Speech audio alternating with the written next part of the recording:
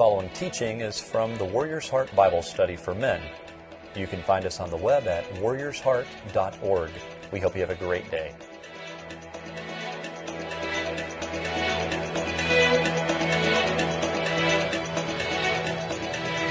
Guys, it's good to be with y'all at 6:30 in the morning, which is awesome to be able to do. So thanks for being here, which is great.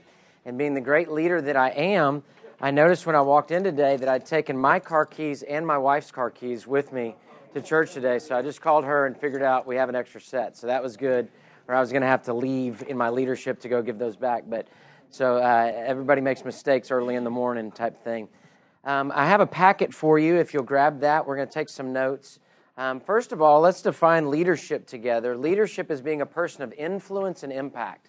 That's what it means to be a leader, to be a person of influence and impact. So I don't want you to get in your mind that you're not the boss at wherever you work, so therefore you're not the leader. You are a leader in your home, your family, your neighborhood. You're a person of influence. You're a person of impact. That makes a huge difference to be able to have that. I pray almost every day. You know, you never want to say you do something every day because there's days that you miss, but I pray almost every day for the last 20 years, I pray for two things: wisdom and leadership. I mean, every day, numerous times a day, I'm just, Lord, give me wisdom, give me leadership. Lord, give me wisdom, give me leadership. And I've seen those prayers be answered in my life in times that I've needed wisdom and God's given me wisdom. I've needed leadership and God's given me leadership. So I would encourage you, if you get nothing else, if you'll begin praying those two things, asking for that in your life. I'm not asking for a new vocation. I'm not asking for a promotion. I'm just asking for leadership in my life, and leadership that would have wisdom with it as well, and letting God provide that through the years. It's been faithful. He's been faithful to do that, which is great. So you are a leader. Let's just establish that from the very beginning. Wherever you're leading, whatever level you're leading at, however many people you're leading, even if you're just leading yourself, that's okay. You're a person of influence and a person of impact. Here's what leaders get to do. My daughter, we buy her these books. I think we get them at Michael's if you think it's a good idea. But what they are is they look like storybooks, right? She made a little cover here on it. And then what she does is they're blank pages, and she gets to write her own stories in this. And it feels really official because it's hardback, it's paper, you know, it's not a spiral. It comes in I think packs of 3 or 4. And so we give her these, and she likes to write stories. So we talk about that, you know, maybe we'll write a book together one day, or we'll do something like that. So this one, she had a big heart on it. I asked if I could borrow. And then it's got blank pages, but she started filling the pages up. And so it begins, once upon a time, there lived a young girl. And then she starts telling her little story with a picture of a truck. This is what leaders get. Leaders get a blank page to write on. Leaders get a blank page to write on. Now, you may feel like you've already got a script because you've got a boss, you've got an employer, you've got somebody above you, and you definitely have to follow their script. You got to play that song. That's for sure. But at the same time, when you're a leader, you get to write in a blank book. And I think a lot of us as men feel like somebody has assigned us a book like when we were in 10th grade. That I want you to read The Great Gatsby, and I don't care if you like it or not, this is what you're going to do as a vocation. I want you to read this, and I don't care if you like it or not in your marriage or your parenting, this is what you've got to do. And we start finding this place that's actually hemming us in instead of freeing us up. You don't have to be a creative type that you're going to just sit down and write stories or paint paintings. That's not what I'm saying. But leaders get a blank page, a blank canvas in which to write on. And that frees us up to be able to say, Lord, what do you want to do with my life? I love this phrase, you were born an original, don't die a copy. You're born an original, don't die a copy. God has placed you in your life, in your influence. I can't have the influence in your life that you have. We've got to be able to place that. So think about that as a blank book you get to write on. You get to dream. You get to say, Lord, what do you want to do with this? And even if you're in some confines of your industry, you can still say, okay, what's the best way of doing this? And being able to do that. So that's a great thing to be able to do that. There's 3 things I want to give you on leadership. Leaders do 3 things that are going to be able to be in our lives, in our hearts, as we write in these blank pages. The first one is leaders have vision. Leaders have vision. Now, before you go, I've heard this before, let's just let that seep in. Leadership requires vision. What is vision? Vision is asking the question, what are we trying to accomplish? What are we trying to accomplish? We want to have vision so that we can have the ability to say, Lord, we want you to do your work in our lives. So what are we trying to accomplish? What we're trying to accomplish here at the church is we're trying to be a relevant biblical community. You've heard me say that before. That's what we're trying to accomplish. So in this past season, relevant doesn't have anything to do with about being cool, really, in any season. Relevant had everything to do with a shovel, a sledgehammer, a wheelbarrow, and getting to people's houses. That's what was the most relevant thing that we could do in Houston.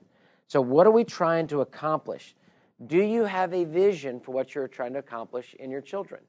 Do you have a vision for what you're trying to accomplish in your grandchildren? Do you have a vision what you're trying to accomplish in your workplace? I'm not just talking about like a mission statement you hang on the wall that nobody ever reads. I'm talking about a thought in your mind of what am I trying to accomplish with these kids, with this marriage? What am I trying to accomplish? Because if not, what will happen in your home, you will end up being a roommate instead of a soulmate with your spouse. So your wife will become a roommate instead of a soulmate. You've delegated these duties to her. She's delegated these duties to you. You just parallel play the whole time to be able to go along. Marriage is frustrating enough without having a soul connection, right? Just trying to relate with a woman is hard enough, right? Can I get an amen at 6:30 in the morning, right? So God bless them, but they're just different, right? I mean, they're tremendously inefficient, you know? I mean, it's like tremendously inefficient. But part of what they're doing is teaching us that efficiency is not the goal, right? God, in a way, is tremendously inefficient. Now, let me say that not heresy, but this is what I mean. Joshua walked around the wall 7 times. That's inefficient. Walk around the wall once, let the wall fall, take it over, right? That's efficiency. But God had to teach him something in 7 times around. And sometimes we're learning things from our spouse that we don't realize we need to be learning. We need to be learning. And when we just have efficiency as the goal, we've lost the vision for a relationship between a husband and a wife. Your wife's going to spend money on things you don't want to spend money on. She's going to spend more money on things that you don't want to spend money on. It's going to cost you, whatever it is. She's going to say, I'm going to do this. I'm going to do that. This morning, Kelly woke up, went to Kroger before I got here because Grayson wanted some pineapples for breakfast. So she went, he mentioned it last night, went to Kroger and got pineapples and came back. I thought, this is tremendously inefficient, right? I mean, what would I do as a dad? Grayson, you hungry? Go get you some cereal. I don't even care if there's milk, right? You just eat it dry. So that's how it goes. But for her, that's part of her making a home. Now, what do I need in a vision of my life? I need a woman to help make a home, right? Because I'm coming to speak with y'all. I'm going and doing. I got things going on outside the home. So it's a blessing. So what's the vision that you're trying to accomplish? 3 things on this that I want to tell you. Number 1, clarity is key. Clarity is key. It'd be better for you to have a clear, small vision than a grand, ambiguous vision. Okay? Hear that again. It'd be better for you to have a clear, small vision than a grand, ambiguous vision. Everybody wants to, make $1 million. Well, how are you going to make $1? That's what you got to figure out, right? It's not how you make $1 million, it's how you make $1. It's how you make $100. How do you make $1,000? Have a clear vision of something, even if it's smaller, have that clarity of being able to say, how am I going to spend time with my kids this week? How am I going to spend time with things they enjoy doing? How am I going to be involved in their lives? How are we going to make dinner time a place that everybody's not on their phone? Make dinner time a place that the TV's not on. Make dinner time that's a place that you can connect. So what we do at dinner is we sit down and we say, okay, what's your high? What's your low of the day? And we go around the table sometimes. What's your high? What's the best part of your day? What's the worst part of your day? I love hearing that from my kids. I love hearing that from my wife. I love being able to be the dad that sits at the table and goes, you know what, I had a sorry day. What does that do? That teaches them. Now, if I do that every day, it's like, okay, who brought the lemons to the table every night, right? But to be able to do that. So that's a small little thing. But that vision for dinner then oozes into a vision for the home, that oozes into a vision for our lives, that oozes in for a vision of what we're doing. If I just say, I want to be a great dad, well, being a great dad is very ambiguous. If I say, I want to be a great dad and I want to spend time with my kids, then I'm going to get out in the yard and I'm going to play with my kids. So have clarity of your vision. Clarity of your vision. Number 2, seek God on this. Seek God on this. As Eric said, don't just run off doing something. Spend time with the Lord. Get away with the Lord. If you were to go away and spend 2 hours working on your business, not just in your business, it will make a huge difference. And most men are working in their business, working in their lives, and they're never spending any time working on their business, on their lives. What I do, you maybe don't have the ability to do this, but one day a month I get away and I just work on the ministry, not in the ministry. My sermon preparation hopefully is done, not always. It's done. I go on a Thursday. I get away outside the building, go someplace pretty, hopefully, as much as you can do in our area of the country. I can't go to the mountains, but you get to Galveston or you get to a park or, something that's a hunt retreat that we have out with our church in Brookshire. Get away and just get with the Lord and work on the ministry. So spend time with God on your vision of what it is. Here's the deal. God's power always accompanies God's ideas. God's power always accompanies God's ideas. And if you want God's power in your life, get God's idea first. My life, I spent a couple years, not too many years, but a couple years coming up with messages that I was then asking the Lord to bless. It's better? Lord, what's the message you have? Your blessing's already on it. So, I was planning for 1 John for all this year. I was ready to go. I got my research. I got it outlined. We're not doing 1 John, right? Harvey hit. We need to stay more nimble. I'm going to speak on anxiety the next 2 weekends because I'm just like, Lord, where do we need to be? Well, His blessing already accompanies that. So clarity is key. Seek God on this. And then number 3, walk it out. Walk it out. William Carey, some would call him the father of modern missions, and modern missions would be like from the 1800s. William Carey, he said this, I've learned the secret of my success is I've learned how to plod. The secret of my success is I've learned how to plod. What does that mean? That means that you just wake up and one step at a time, one step at a time, one step at a time, one step at a time. How do you get someplace? You get someplace by taking a step at a time. Everybody else wants to get on the moving sidewalk, right, and end up at the place. Man, you can't do that. So vision comes from clarity, from seeking God, and from walking it out step by step. Number 2, leadership values. Leadership values. This is what guides the vision, okay? Leadership values. This is what guides the vision.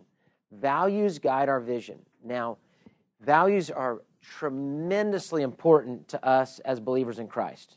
Those are huge. But what happens is sometimes we leave those on Sunday and we don't operate in our values on Monday through Friday. Great leaders have great values. They have certain lines that they say, you know what, I'm not going to be able to do that. And if you get fired over being honest, get fired over being honest. And then go to your next employer and say, let me tell you why I got fired. I got fired because I'm a man of integrity. And that guy, if he's worth his salt, or that lady, will say, you're the kind of person I want on our staff to be able to do that. God will take care of you on those sort of things. But what happens, we cheat, and all of a sudden we end up in this place where we're like, how did we get here? How did Bernie Madoff end up where he ended up, right? That was step by step by step by step by step, lie by lie by lie by lie. You got to tell a lie to cover a lie to cover a lie to cover a lie. So you got to have values. You got to have values. Now, this is to give you a little illustration. I put on there CVS because I wanted to take this kind of outside the church, then I'll bring it back inside the church. This is the CVS website that is, the drug company that we all know. We all go to CVS. And I went on their website because I'd heard something interesting about CVS. CVS decided to stop selling cigarettes, okay? They lost millions of dollars because they stopped selling cigarettes. Millions of dollars. Why did they do that? They did that because their desire was to make people healthier. That was their desire. So look at their values, if you will, that are there.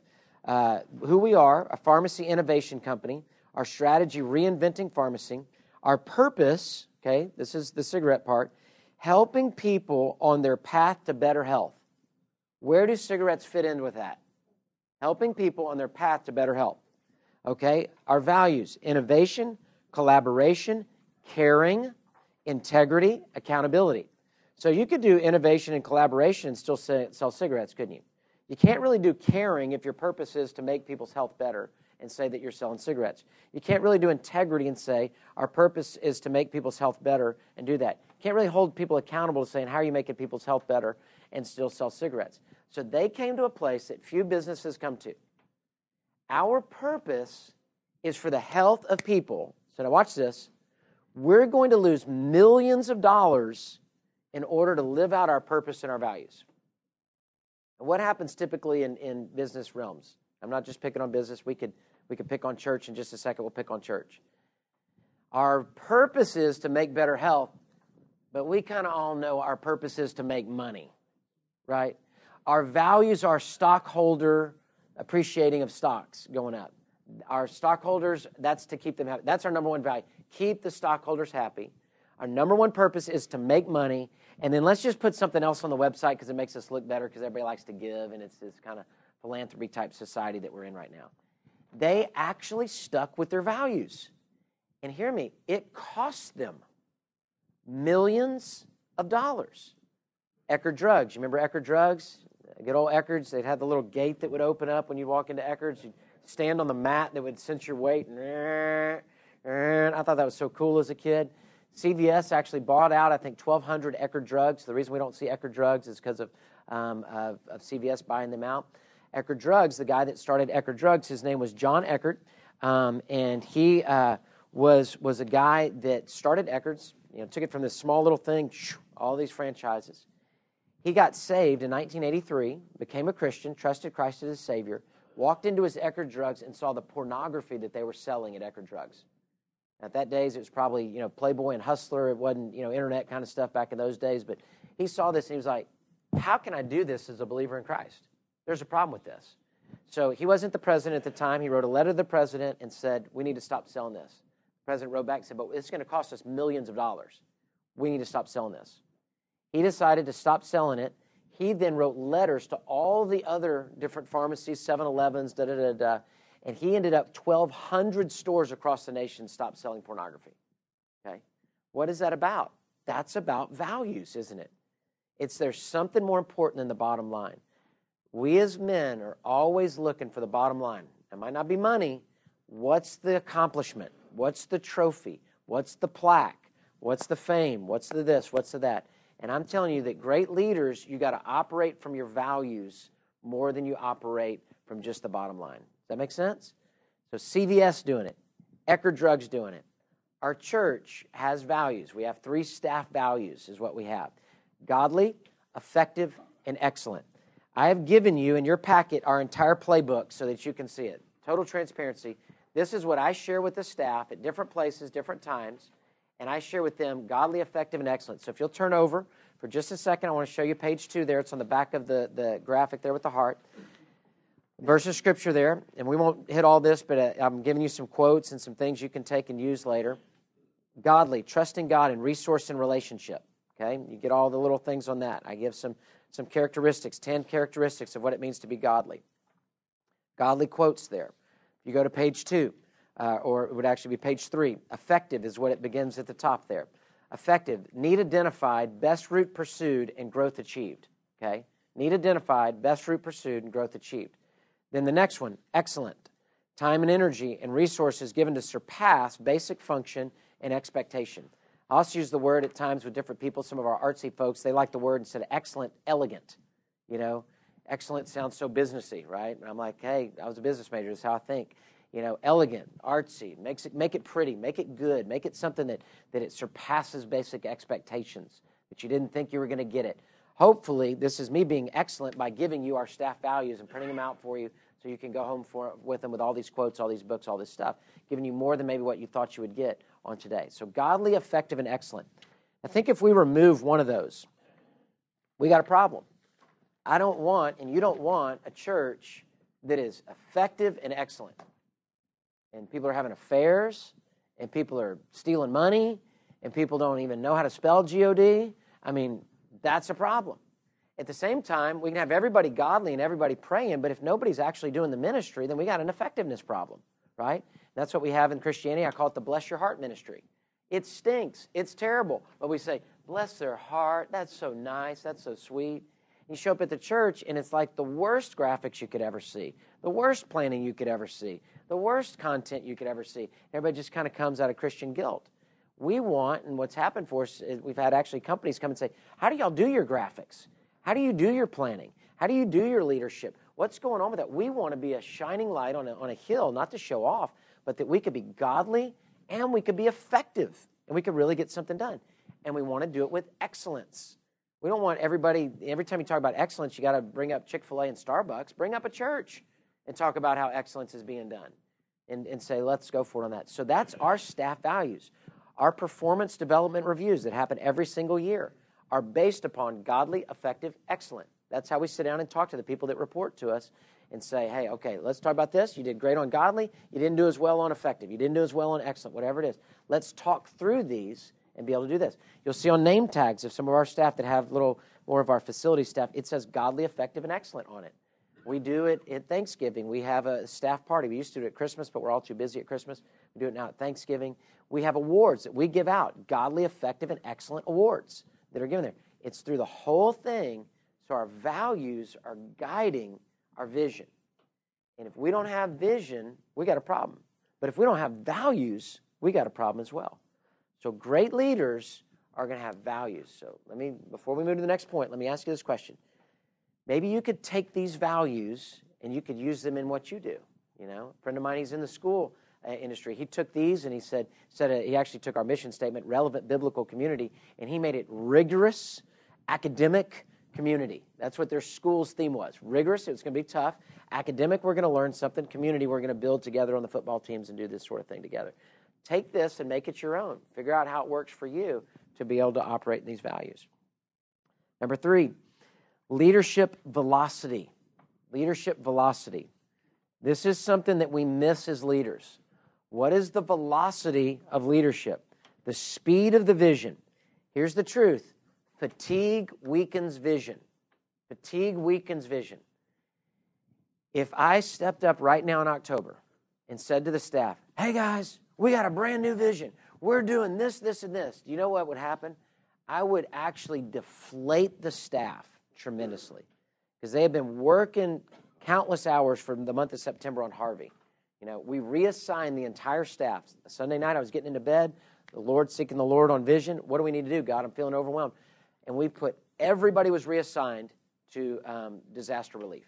Everybody in the church was reassigned to disaster relief. So that's all we've been doing. And if I stepped up and said, hey, I got this new idea, we're in a no new idea zone, okay? And for me as a creative, innovator type idea, I got a new idea every day. But here's what I do. I have a journal I write the new ideas in. And you know what? About 10 days later, that's not it's a new idea. It's not a good idea, but it's a new idea. Praise the Lord, I didn't shoot it out on day 1, right? Because I need some time to figure out if it's a new idea or a good idea to be able to do. So I write it down, I keep it there, I look, and you know what? A lot of times I just fall off the calendar. We don't need to do that anymore. That's not. But I get my creative juices, they keep flowing. So you've got to have the right velocity as a leader. With your wife, you know, it says in the Word, you know, treat your wives in an understanding way that she's a weaker vessel. That's fine china. That's not any male chauvinistic, you know, the NBC would take that and run with it. It is not that. It is a weaker vessel in china, fine china. You and I we're kind of plates and or steel pans and pots. They're fine china. You got to be delicate with her. Here's the deal. You're probably running in gear 5, and she probably runs in gear 3, and your life is maybe in gear 4. You're like, hey, let's do something tonight. And she's like, do something tonight. Oh, my gosh, I'm worn out. Then you hear what she did that day, and you're like, that's like a day off is what that sounds like, right? That's not even hitting my radar. You did what? And you're frazzled? That's like awesome. Could we trade? I mean, that's incredible. Now, if they got small kids around them, I mean, you know, it's harder than what you're doing for sure. But I've learned in my marriage, and my wife is an amazing, amazing lady. She is an SUV. I am like a Honda Prius, okay? I can go a long way on a short amount of gas. She can go a short way on a big amount of gas. She needs refueling more than I need refueling. She doesn't like to go as quick as I like to go. She likes to chill. She wants to sit, all those sort of things. That's why ladies like tea, right? You know, just sit and talk type of thing. You got to realize the vision is going to be limited by the velocity. If you put the pedal down and you don't ever lift the pedal up, you're going to burn the engine out, right? So you got to be able to pull back. You got to be able to say no. Velocity fatigue will weaken the vision. What's the velocity? My velocity as a leader has been very high in the month of August and the month of September. I'm pulling back.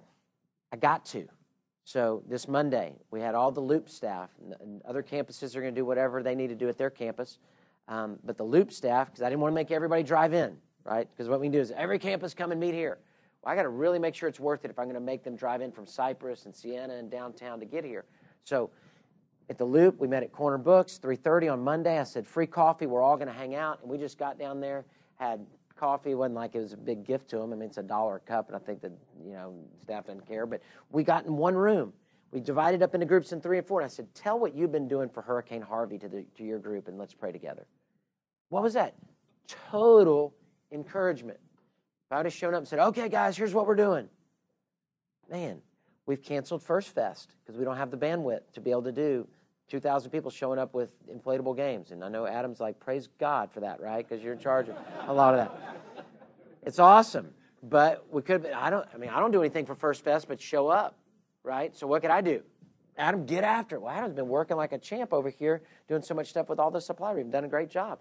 And so all of this stuff happening with that, I mean, put the pedal down. I'll kill Adam and who Adam represents. We're not doing celebration. We take all of our people out of homes, of repairing homes, so that we can do rehearsals. That's wrong. Shouldn't do that. So then we just put on the end of all the choir, and hey, you missed 2 months of rehearsals, but we're still doing it. That's a lot of pressure. We're not doing celebration. We're pulling back on that. We're changing the men's retreat to be able to do a men's conference, as you'll hear about or you've heard about. And so velocity, you've got to watch the velocity. And that's something I've learned recently. My velocity is often too high. I know that about myself. I've got to pull that back, and I've got to understand not everybody operates at the same velocity. There's times to run. There's times to rest.